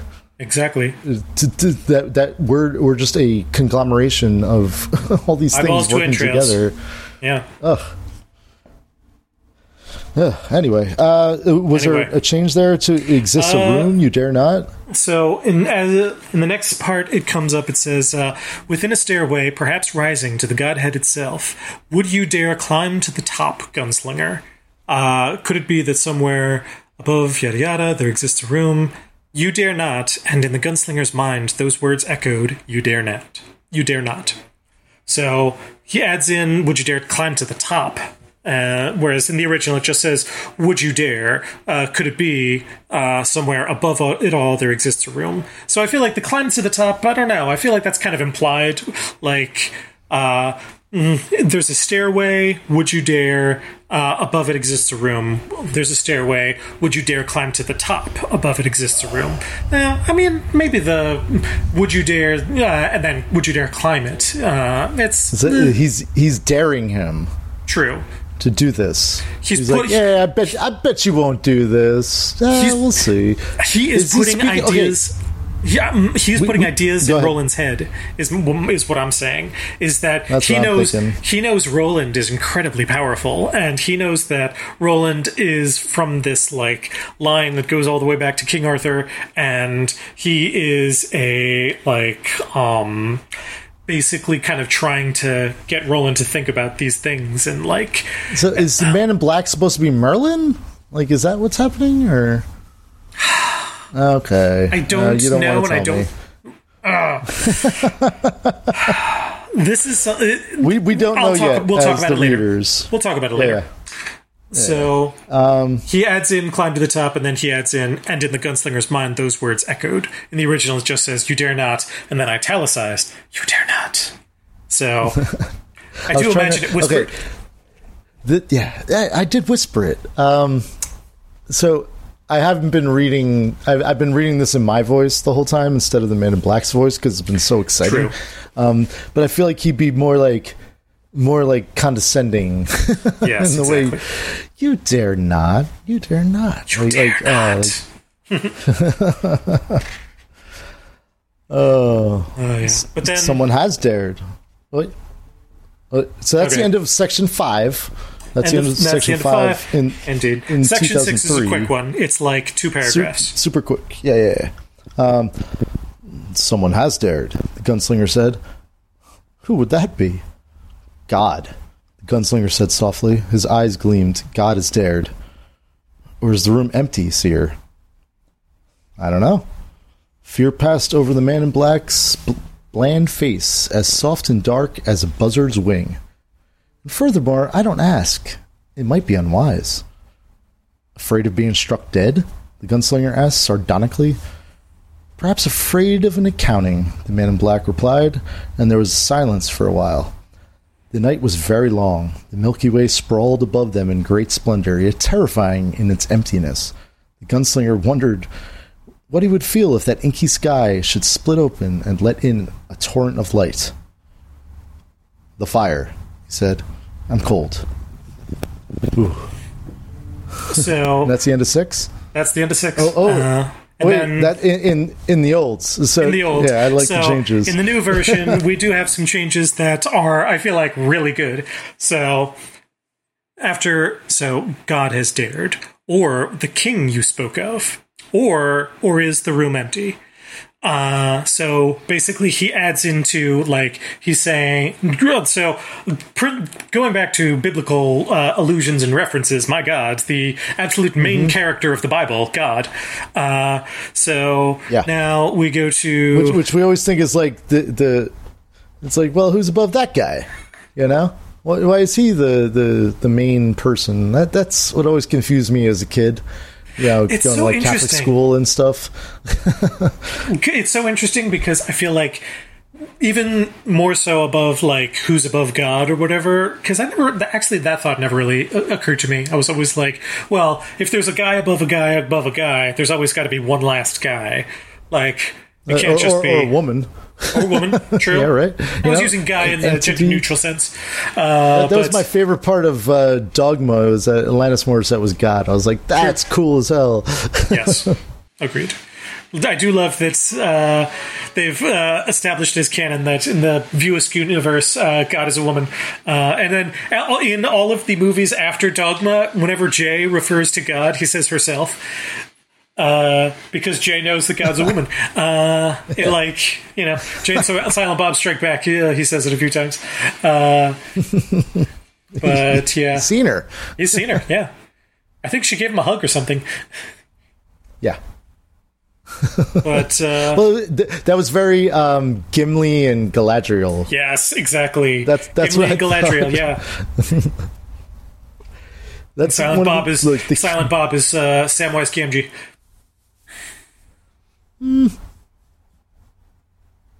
I don't know. Well, anyway, but back to Gimli and Galadriel. That's like one of the cutest parts of Lord of the Rings. Is that like he's so enamored with this elf that he completely changes his ways, and like he can't even like, if you read that book like the whole way through, like every once in a while he comes back to like, oh, and the Lady Galadriel did this, and you like feel like he is in love with this elf. Way to go. It's great. I just like it when they can I don't know, we got off topic. No, I agree. I like it. I'm on board Jay with all is that. in love with God. It seems. Or Alanis Morissette. I don't know. True. Fascinating. But in any case, so anyway. He adds in the king you spoke of to that. Basically, it's either God is full positive, this Crimson King is full negative, or empty. That is, I feel like, full chaotic, like full hopeless, almost, as far as like good, evil, and just hopeless apathy of chaos. Yeah. The Crimson King. You just mentioned that. I did. He didn't in this section. He didn't. Right? He didn't say it in this section, but he said the king you spoke of. Oh, okay. King you spoke of. And that was the one that Sylvia Pittston was impregnated with the child of. Exactly. King, yeah. Crimson King. Okay. I'm just trying to. This is someone we haven't met yet. True. Someone we haven't met yet, who she referred to the Crimson King as being higher than the Man in Black, and the Man in Black has also referred to himself as being, led by some sort of a king, and mentioned the color red. So you could kind of it's like the devil. It's a little bit of devil imagery. It's devil without saying the word the devil. Yeah, the Crimson King is based. Yeah, there's a red bad guy, basically. We all have a different name for Lucifer and all and anything. Yeah, which was an angel. Right? Yes. In the books that have been written. So, well, in Paradise Lost, Lucifer was an angel. I think. Okay, I'm pretty sure not in the Bible. Not that is not from the Bible. I'm pretty sure that's all from Paradise Lost. Indeed, that was. What's his name? That's Aldous Huxley. No. Paradise Lost is Aldous Huxley. John Milton. That's it. John Milton. Yeah. Another one. Epic poem. All bringing it full circle. How many pages is that poem? Why is that a poem and not a prose? Because it is actually written in meter the whole way? I think it's written. The whole thing is written in meter. I have it, but I still haven't read it. I do need to. Wait, Paradise Lost. Okay, that's not Dante's Inferno because that's Dante's Inferno. Correct. True. Paradise Lost and Dante's Inferno basically. Well, yes, exactly. They established what most people assume is religious dogma in what was published in, let's see. Paradise Lost was 1667. When was Dante's Inferno? Earlier? I'm gonna say earlier, like BC. No, Dante's Inferno was It just says 14th century. When was it published? Just give me the year. Nobody knows. Wait, no way. Well,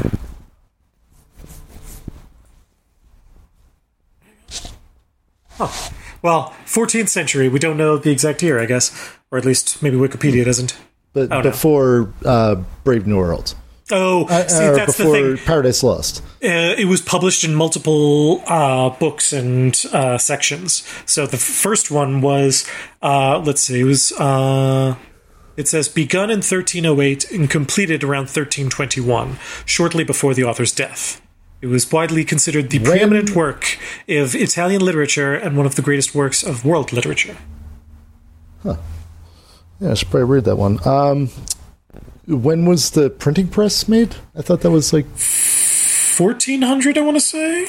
So the reason why it was published then is because that's when the printing press was made. It might have been written before then. I don't know. So the Gutenberg Bible, the earliest major book printed using mass-produced movable type, was the start of the Gutenberg Revolution. The age of the printed book was printed in the 1450s. So Dante's Inferno was before the printing press. There you go. Well, the Bible, the Divine Comedy, yes. Yeah. The Bible in general was written. That's right. It's the Divine Comedy is the whole thing. Divine Comedy is Dante's Inferno is just one part of it. Exactly. I think the Inferno is the first part of it. Yeah. Inferno, Purgatorio, Paradiso. Right. Which I'm sure Stephen King is referencing a little bit. Certainly. Yeah. I mean, I don't know about in this part. And probably Paradise Lost as well, you know. Exactly. So later on, it says, furthermore, I don't ask, it might be unwise. Afraid of being struck dead. So he took out all of the parts where it says, the gunslinger asked sardonically, and then later on, it said, the man in black, Well, I think he said sardonically earlier in the. He seems to be removing his Swifties as you said before. Exactly, yeah. Replied sardonically, takes out, and then the man in black replied, and there was silence for a while. He changes it to the man in black was silent for a while, which I feel like that I love because it's so much more neatly put. Rather than saying, perhaps afraid of an accounting, the man in black replied. There was silence for a while, and changed it to, perhaps afraid of an accounting. The man in black was silent for a while. Yeah, so much more efficiently put. And also, like, this guy has talked for a long time about things that have blown my freaking mind. And he's like, I'm cold, I just need a fire. And then what's the other change? Wait, actually, so the ellipsis in perhaps afraid of an accounting. So in the old version, it was just perhaps afraid of an accounting. In the new version, it's perhaps afraid of an accounting. So there, it's more of a melodramatic change. Oh yeah, that is. I noticed that ellipsis. Yeah. And then well punctuated, Stephen. Indeed, the punctuation matters because it changes how your brain reads it. So then, perhaps afraid of an accounting. Exactly. Is it a question? No, it's a period. Yeah. Perhaps afraid of an accounting. So and then wait. Can I talk about that sentence for a second? Sure. So, Roland has made mistakes in his past, and that it's being held accountable for what you've done. Right. So, is that what's going on? Okay. Yeah, I think so. And that's the Man in Black saying that, right? Perhaps exactly. The Man in Black is afraid of. Yeah, exactly. Because he's done terrible things in his life. Yeah. Done. Oh, yeah. He has been a force of evil. Like, there is the Man in Black or Roland? The Man in Black. I'm saying the Man in Black knows what he himself has done. We know his name at this point, no? Yeah. Walter? Yeah, said Walter, yeah. Yeah, Walter O'Dim.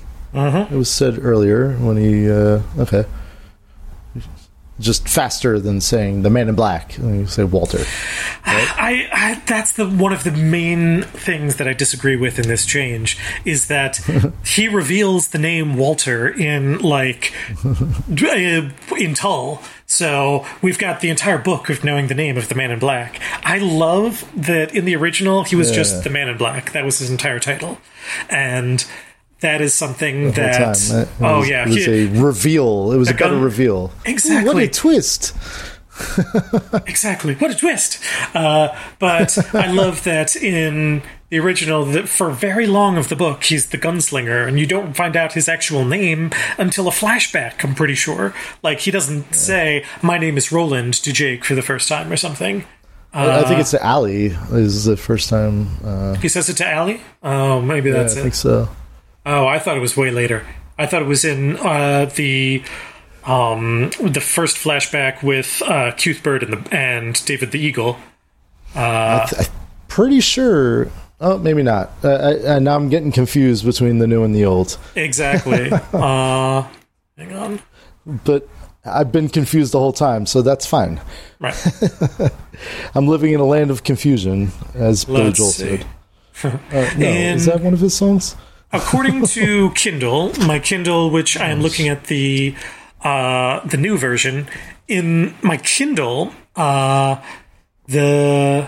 it says that the first time the word Roland is said in this book is when Allie says, "Kill me," when she has been driven insane by the knowledge of what happens after you die. She asks him to kill her. And that is an addition, a completely different thing. In the original version... Exactly. In the original version, I want to say that... She does not say Roland. In the original version, she does not say Roland there. She just... Right. She is being... He's got me. Oh, Jesus, don't shoot, don't shoot, don't. And there you go. There is as what I keep referring to as the Roland shot first moment. Absolutely, yeah. Han Solo, yeah. Exactly. She's Greedo. Exactly.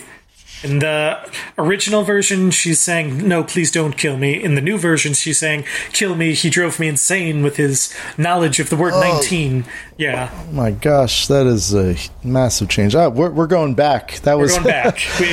That was a Kevin and Nick flashback. That was a flashback. But the thing is, I feel like that is also true here of the fact that he gives away the Man in Black's name so early that he becomes more of a person, and he becomes less of a force of evil. So I feel like those two major changes between the original and the 2003 version are the things that I do not forgive Stephen King of doing. That I feel like I want that kind of mystery of just the Man in Black until the very end of the book, when you find out his name and you realize that it doesn't matter. But whereas in the new version, you find out his name early on, so there isn't that mystery driving you forward throughout the entire book of wondering what his name is and wondering who the Man in Black is. Is he Martin? Is he somebody else? Is he maybe he's Court? Maybe Court went bad. Like, I feel like because in the original version, since you don't know his name throughout the whole book, I was kind of wondering, like, maybe that was like one of the thoughts that I had the first time that I was reading it. Like, maybe Court went bad, and that's why Roland has to track him down and bring him back to justice. But no, you find out in the new version he's some guy named Walter from the beginning of the book, and I'm like, oh, well, that whole mystery and that whole thought process is now moot.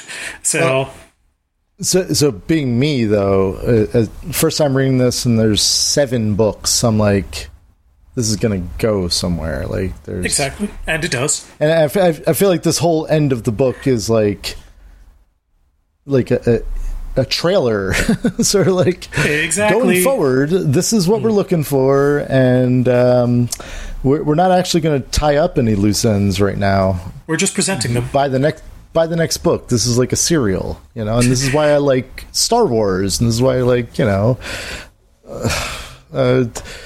those old Kurosawa films and stuff. Exactly. Like, that's what it was all about. It was just like, tune in next week and see what happens to Batman or whatever, Well, Kurosawa wasn't so much about serialized release. That was more Flash Gordon and Buck Rogers.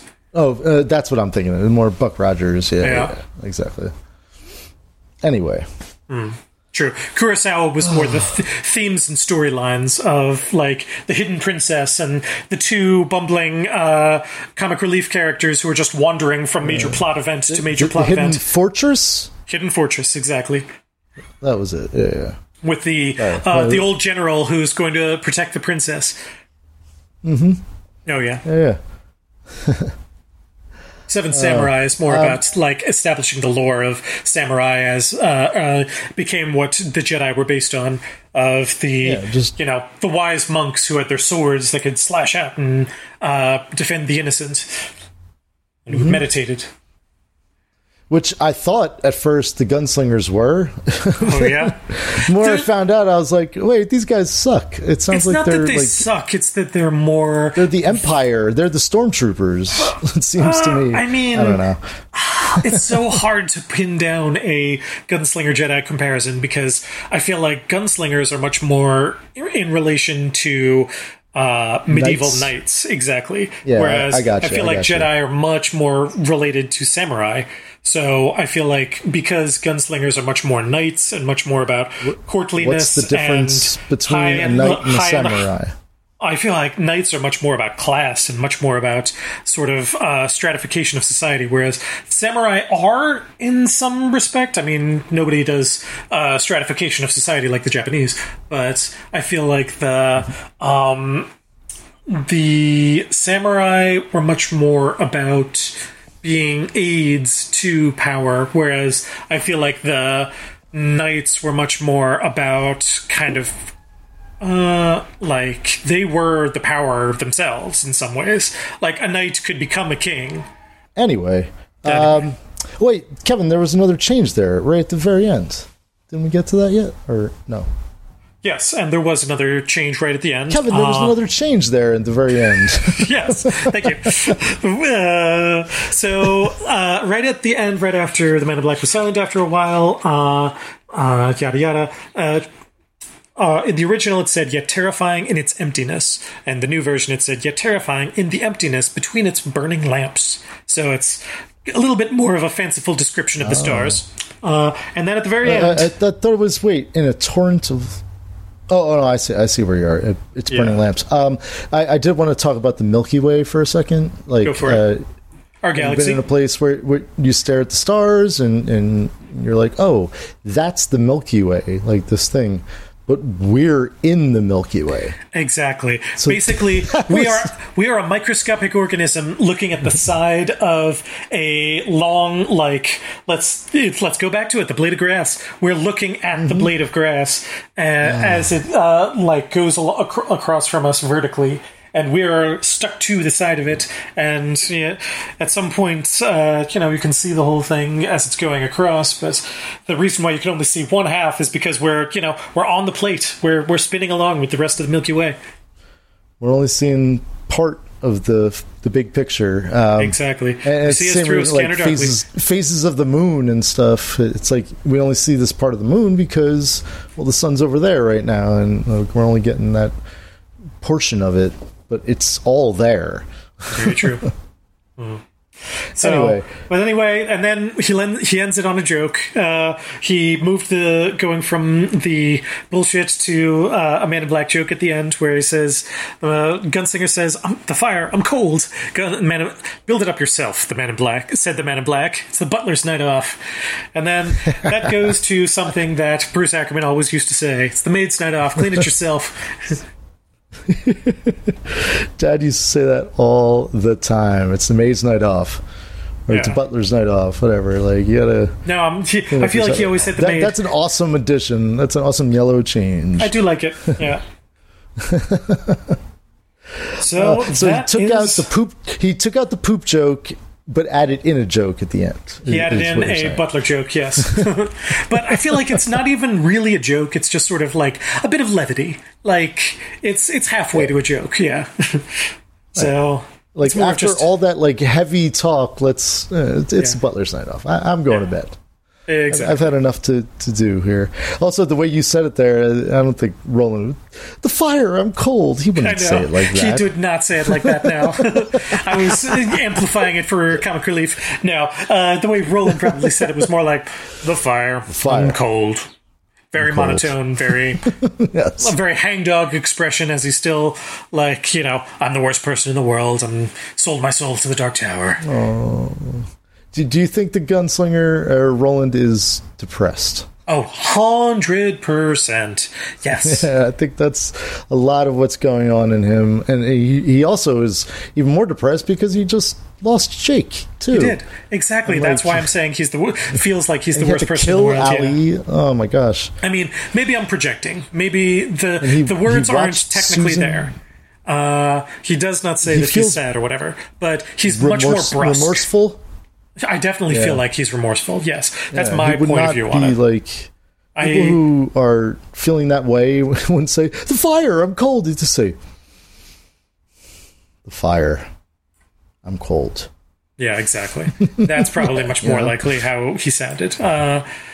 But my point is that there is an interpretation in which you could say that because of his, brusque, like, 2-word answers, or like, what's that? I don't believe that. Like, the only times you hear Roland talking throughout this whole section is him just sort of refuting things that the Man in Black says. So I feel like that's kind of interesting on its own. Whereas, like, you dare not, and then Roland says, someone has dared. There's someone there. Or, like, other times when he's like, I don't believe that man went to the moon. I don't believe in artificial insemination or whatever. So he's being a skeptic, right? Exactly. He's being a skeptic. Kind of. Yeah. He's like, not no matter assuming. What you say. He thinks that the Man in Black is an unreliable narrator. I feel like. So he is not taking the Man in Black at face value. Exactly. Roland is too. critically thinking. He is not as dim as he thinks that he is. Walter O'Dim? Bringing it full circle, yes. Walter O'Dim, the man he's talking to. So on that, I think that's where we got to end it this week. Yeah. Bringing it back. So I think it's time. I think next week we can finish off this book. Hooray! Well, actually, Kevin, I just noticed there's an afterword, too. So. There is an afterword, so I feel like the afterword is next week. I don't know for sure what the afterword... So do it all? Like the end and the afterword? No. I say afterword is for the week after. So it's for after. The week after is after the afterword, yes. Yes, so exactly. Next week we'll finish the book, and then we'll do the afterword, and I guess that'll be the end of season 1 of That will be, yes. Oh, this is amazing and exciting. Indeed. Well, you check us out on Facebook, and we're on, I think we are on Apple Podcasts now. I talked to somebody who was able to download us. I always check us out on Spotify, because that's always that's usually preferred, where I go. means of listening to music and podcasts. But I'm sure if you have, I think we might be on... What else is there? There's a bunch of others. There's a bunch. There's a Google one. There's a Amazon. I think we might be in some sort of an Amazon thing. We might be on. I don't think we're on Audible, but iHeartRadio and. I think we are on iHeartRadio and Pandora. Yes, those are the ones we. No, we're not. We're not. Not those things. Oh, okay. Maybe soon. I mean, it depends on what boxes we have to check off. Who knows? We're also speaking in time travel mode, so this is a different time than you're going to hear this, folks. Indeed. But anyway, it's been a wonderful time talking about this, and I'm really excited to finish up the chapter in the book next week. But until finishing then, the book proper next week, yes. The book proper, and then we'll do the afterward. And afterwards. Then, Kevin, long days and pleasant nights. And may you have twice the number. I love you, brother. I love you too.